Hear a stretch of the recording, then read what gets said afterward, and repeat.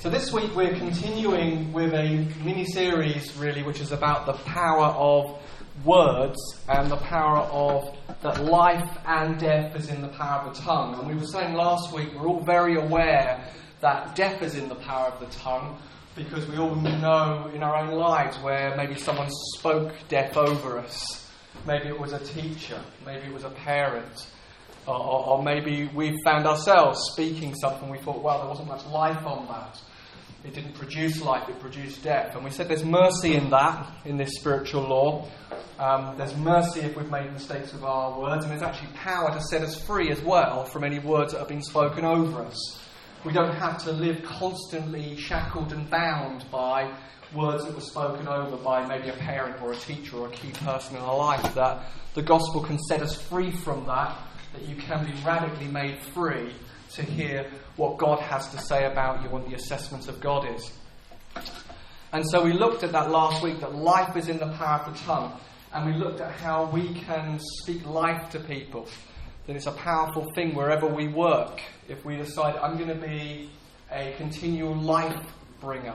I'm going to be speaking life in the office. I'm going to be speaking life in the workplace. I'm going to be speaking life in my family. And so this week we're going to talk, I guess, a little bit more about the words that we hear our own mouths say. And that actually we can lead ourselves in the way that we speak, in the way that we speak about ourselves, often to ourselves or about ourselves to other people. And there's the whole power of the declaration, the whole power of speaking out truth, and the whole power of actually hearing words that impart life coming out of our own mouths. So I want to read you some verses from the Bible. It's in the book of James, and it's in a section called Taming the Tongue, in James chapter 3.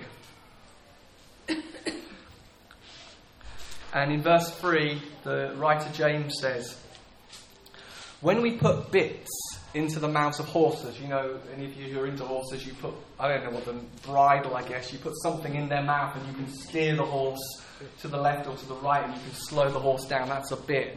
When you put a bit into the mouths of horses to make them obey us, we can turn the whole animal. Or take ships as an example.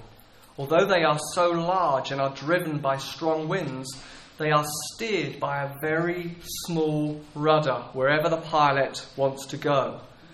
Likewise, the tongue is a small part of the body, but it makes great boasts. Consider what a great fire is set on fire by a small spark. The tongue also is a fire, a world of evil among the parts of the body. It corrupts the whole body, sets the whole course of one's life on fire, and is itself set on fire by hell. All kinds of animals, birds, reptiles of the sea, creatures are being tamed and have been tamed by mankind, but no human being can tame the tongue. It is restless evil, full of deadly poison. Now, it wouldn't be really good news if we just said, amen, let's close our Bible. No one can tame the tongue. We can tame animals and do all of that. You can't tame the tongue. Amen, just go and speak. Now, that's not a great thing, because you can't just take one scripture and say, oh, that's the whole truth about that area, because Galatians 5 says we receive the Holy Spirit and we get the fruit of the Spirit, and one of the fruit of the Spirit is self-control. So actually, I'm not just a human being, I'm a human being with God inside me. Yeah. I'm a human being who actually has the Holy Spirit inside me, and the fruit of the Spirit is growing within me, and one of the fruit of the Spirit is control. And actually, I can bridle my whole life because there's self-control. There's the capacity to lead myself, tell myself what to do, and I do it. Capacity to tell myself what to say, and I can say it. I can lead myself, that I'm not a victim. Mm. And so this week, I wanted to say that there are many tools in the Christian tool belt for growing in grace and for growing in transformation. And the ability to control what we say, so we hear words that produce faith, is one of the tools. This is not the only tool. Meditating on Scripture is another tool. Being transformed by the renewing of your mind is another tool. Taking every thought captive is another tool. Being in the context of community and fellowship and one anothering is another tool. Worship is, as it were, another tool. being filled again and again and again by the Holy Spirit is another way that we grow in Christ-likeness. This is one tool, okay? This is where I'm turning up to a job. I'm just saying, today I'm just going to show you the hammer, okay? We're just going to talk about the hammer today, but there are many other things that we can do to grow more Christ-like in our daily lives. But it's extremely difficult to change our lives without changing our words. I think we have to say that the thing we're looking at today is incredibly powerful and incredibly important, because it's very difficult to change where I'm heading if I don't change the way I speak. And James is saying that if you can cause a ship to turn by a rudder, and you can move an animal by a bit in its mouth, you can actually steer your whole life by the way you speak. That it's actually possible to see somebody speak and hear them speak, and you can kind of know where they're going. You can know by the words that are coming out of their mouth where they're heading. And so today we're saying, if I want to be here in 5 years' time, then my words now need to be taking me somewhere. That my words currently, your words currently, the way we describe ourselves and the way we describe our circumstances, the way we describe other people, and the way we describe God is taking us somewhere. That's what James is saying. That's what the writer in Proverbs is saying, that life and death is in the power of the tongue. That if I want to lead myself towards life, I've got to be speaking something that's full of life, that's taking me somewhere. So when we're talking about treasure hunting, and I say, it's not going to be that long until the lame walk, the blind see, the deaf hear, it's not going to be that long until we see people come to Christ on the street. I'm speaking now words that are taking me somewhere. I'm speaking words that are full of life and full of expectation, and I want them to be full of faith, because that's where I want to go. Because I believe the gospel is good news, and I believe it's meant to spill out of the church. And so part of my strategies for leading myself somewhere is to have words that are taking me there. So you can tell where you're going in your life by listening to your words. Jesus said, from the overflow of the heart, the mouth speaks. You can tell what's going on in your heart by your words. You can tell whether you're refreshed or whether you're really dry. You can tell whether you're hopeful or deeply frustrated by your words. I've got an electric razor at home, and when it runs out of battery because I don't charge it enough, it just suddenly stops. And if it stops at the beginning of a shave, it means you've got a razor stuck on your face, which is quite painful to extract. It's run out of power, and it pinches and it lets you know, I've got no juice left, you need to plug me in. And I think our words are a bit like that. We speak differently when we're refreshed, and we speak differently when we're full of hope, and we speak differently when we've been around God or been around believers or heard encouragement. We get recharged and refilled. So we can lead ourselves, and we can lead our whole life by changing our words. You can take yourself somewhere by the words that you say. You can declare your God-given purpose through the words that you choose. And so intentional speaking is part of the gift that God has given us to encourage ourselves. Do you know that the person who is most responsible for your personal encouragement is you? You are responsible to encourage you. And I don't think these cars exist anymore, do they? Cars with chokes. Do you remember that? Do you remember cars where you had to pull out the choke to get it started? It was like you had to pull it out to get enough fuel to inject. So when the spark plugs went, and if it was cold and it was damp, you'd be fiddling with the choke for ages to get it started. And we have to work out what's the choke in our life, what's the thing that's going to get the fuel going. How are we going to speak as part of the choke? Reading the scriptures is part of the choke. Prayer is part of the choke. Being in community is part. Words are too. We have to find words. We have to take ourselves aside and speak to ourselves. Preach to yourself. Call yourself forward. Ask yourself to respond. Sometimes we wake up in the morning and we're feeling low, and there's honestly no reason for it. And as Wendy Backlund says, Lady in Bethel says, I don't ask myself how I feel, I ask myself what I believe. Because often we wake up and say, I feel low, I feel overwhelmed, I feel troubled, I feel distressed. And before we've gone very far, we've begun to speak that and sow death and speak death, when actually we need to say, I'm going to take myself aside and say, honestly, what is it in your day that's so bad? There are good opportunities in today. There are good things that are in today. The fact I'm even awake right now and didn't die in my sleep, that's good news. I'm alive. Everybody's healthy. We're doing all right. When we open the cupboard, there's coffee. Good news. The coffee machine's working. It's getting better and better. The smell of coffee is percolating. I'm going to speak good news. I'm going to find reasons to be glad, reasons to be thankful, because I'm going to release life over myself. I'm going to release life over myself. In Romans 10:17, Paul says faith comes by hearing, and hearing by the word of God. And he says, how beautiful are they who bring good news. The feet of those who bring good news. And we just say to our own feet, beautiful feet, bring me some good news today. Come, bring me good news. That's how we became Christians. Someone said something to us. Someone articulated something to us about Jesus. Someone explained the gospel. Someone explained the good news about the person of Jesus and what he achieved in his life, in his death, and in his resurrection. Somebody took the time to explain it to us. Someone used words, and we heard them, and we were changed. We'd all have different stories of how that happened, but we'd all have someone in our life who articulated something in words. And we're to be those to ourselves, our bringer of good news. Have beautiful feet to come to yourself and say, I've got some really, really good news for you today. Speak to yourself. I remember someone said that in normal life, if you speak to yourself, it's kind of the first sign of madness, isn't it? But in Christianity, it's the first sign of sanity. I'm taking myself aside. I'm going to speak to myself. I'm going to talk to myself. I'm going to tell myself some truth.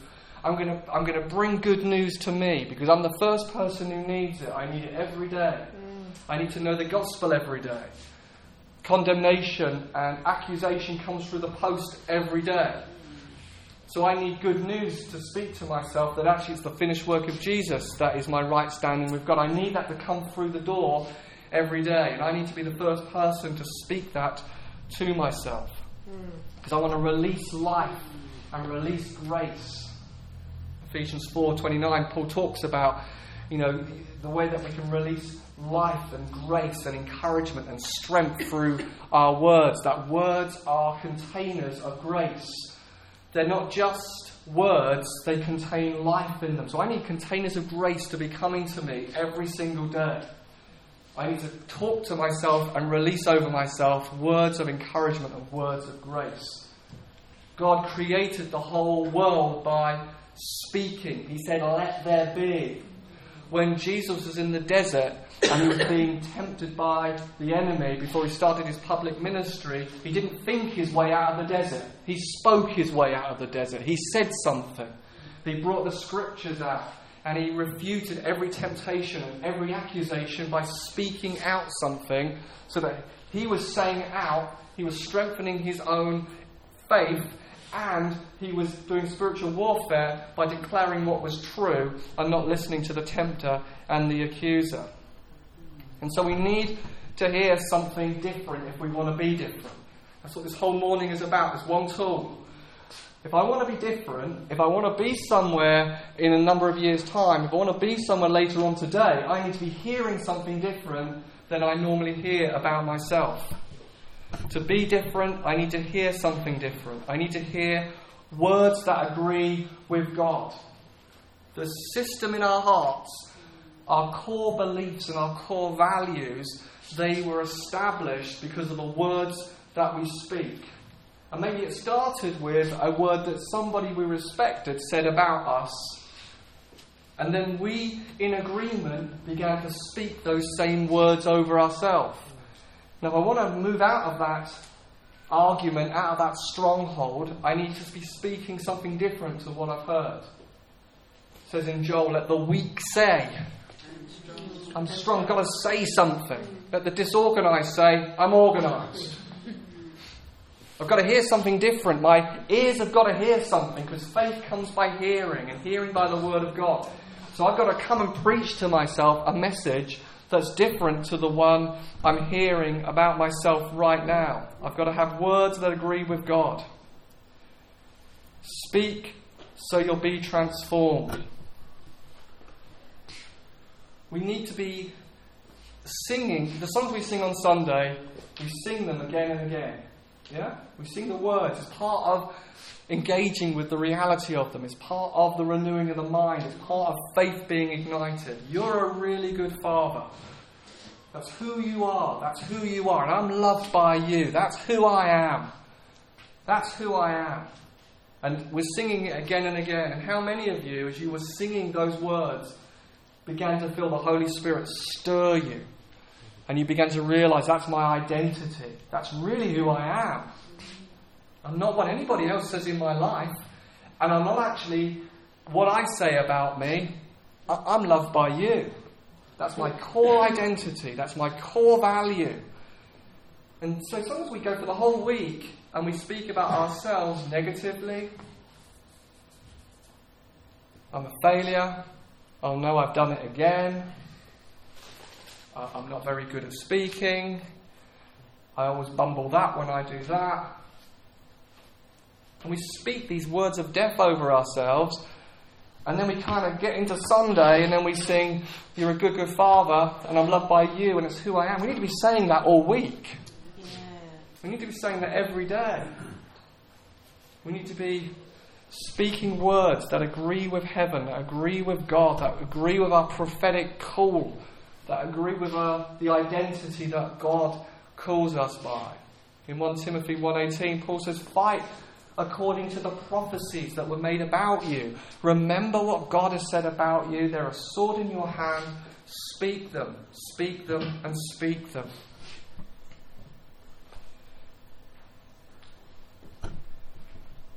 In Joshua, book of Joshua, Joshua is going to lead the people into the promised land. He's replaced Moses. Moses is dead. God is saying, I'm going to be with you as I was with Moses. And then God says to him, this book of the law shall not depart from your mouth. He's saying to Joshua, you need to meditate on it day and night. And don't let it depart from your mouth. In other words, Joshua, you've got a big job in front of you. And you're going to need a lot of courage. You're going to be facing Jericho, and it's a city walled up to heaven, and you're going to bring it down. You're going to be facing moments when, in presumption, you get defeated at Ai, and you're going to get up again. And you're going to go again. You're going to know miracles, and the sun is going to shine longer than it was planning to shine, so that you could finish the job that day. So you need to be someone who hears something radically different come out of your mouth. You need to be a non-stop speaker of truth over yourself, because you're called to be strong, and you're called to be courageous, and you're called to lead these people to inherit the promises that I gave hundreds of years ago. You're the person who's going to bring it, Joshua. And your strategy for going into the promised land is to be a non-stop hearer of truth, to be speaking truth so that you hear it. In Galatians 3, we find that same principle of hearing. It says, you foolish Galatians, who has bewitched you? Before your very eyes, Jesus was clearly portrayed as crucified. I'd like to learn just one thing from you. Did you receive the Spirit by the works of the law, or by believing what you heard? You received the Holy Spirit because you heard something and you believed it. That's where you had your encounter. That's where you understood the cross. That's where you understood the resurrection. You heard something. Someone said something to you and you believed it. Abraham got the promise that he's going to be the father of all the nations many years before, but 30 years later, I think it is, he gets a name change. And so he hears something different now, not exalted father, but father of the multitude. He's had a name change. Exalted father becomes father of the multitude. And so he's confronted by hearing something. Every time people would have said Abraham, he's confronted, he's hearing something about a promise that's impossible. He's hearing something with his ears about his destiny and calling. He's hearing something about his prophetic purpose. He's confronted by, and it's not that long after, in hope against hope, Abraham believed God and reckoned that God was able to do what he promised, that God's powerful enough. But that faith is birthed because you get hearing it and hearing it and hearing it and hearing it. Yeah. So that's what we have to be about ourselves. We might be thinking, I'm not very courageous at work with the gospel. We have to say to ourselves, I am bold and courageous because the Holy Spirit will make me a witness. And He's making me a witness. He'll make me shine. I shine. So we speak things over ourselves. So I'm just going to read some things over you. And it's the 20 cans of success from Freedom in Christ. And you can close your eyes or just listen. And why should I say I can't when the Bible says I can do all things through Christ who gives me strength? Why should I lack when I know that God shall supply all my needs according to His riches in glory in Christ Jesus? Why should I fear when the Bible says God has not given me a spirit of fear, but one of power, love, and a sound mind?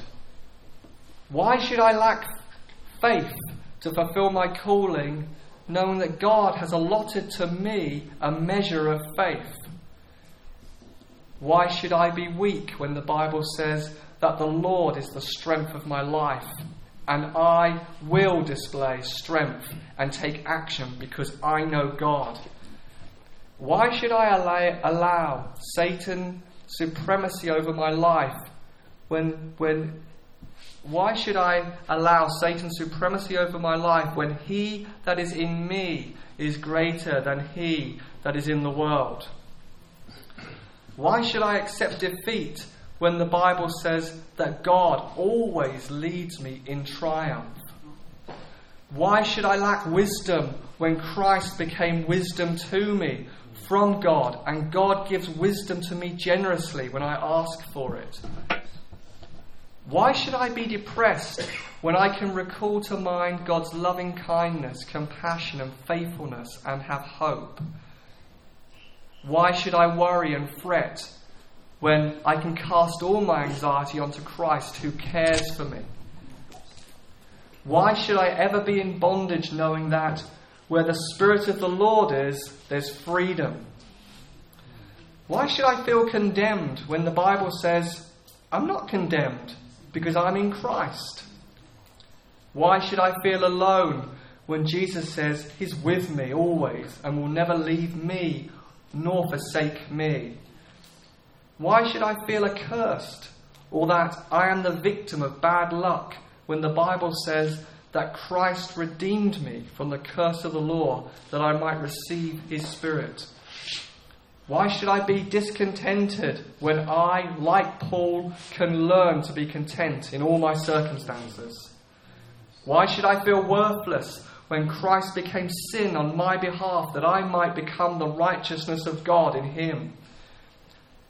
Why should I have a persecution complex knowing that nobody can be against me when God is for me? Why should I be confused when God is the author of peace?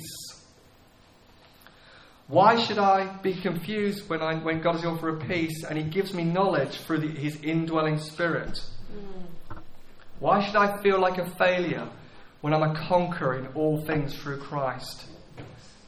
Why should I let the pressure of life bother me when I can take courage knowing that Jesus has overcome the world and its tribulations?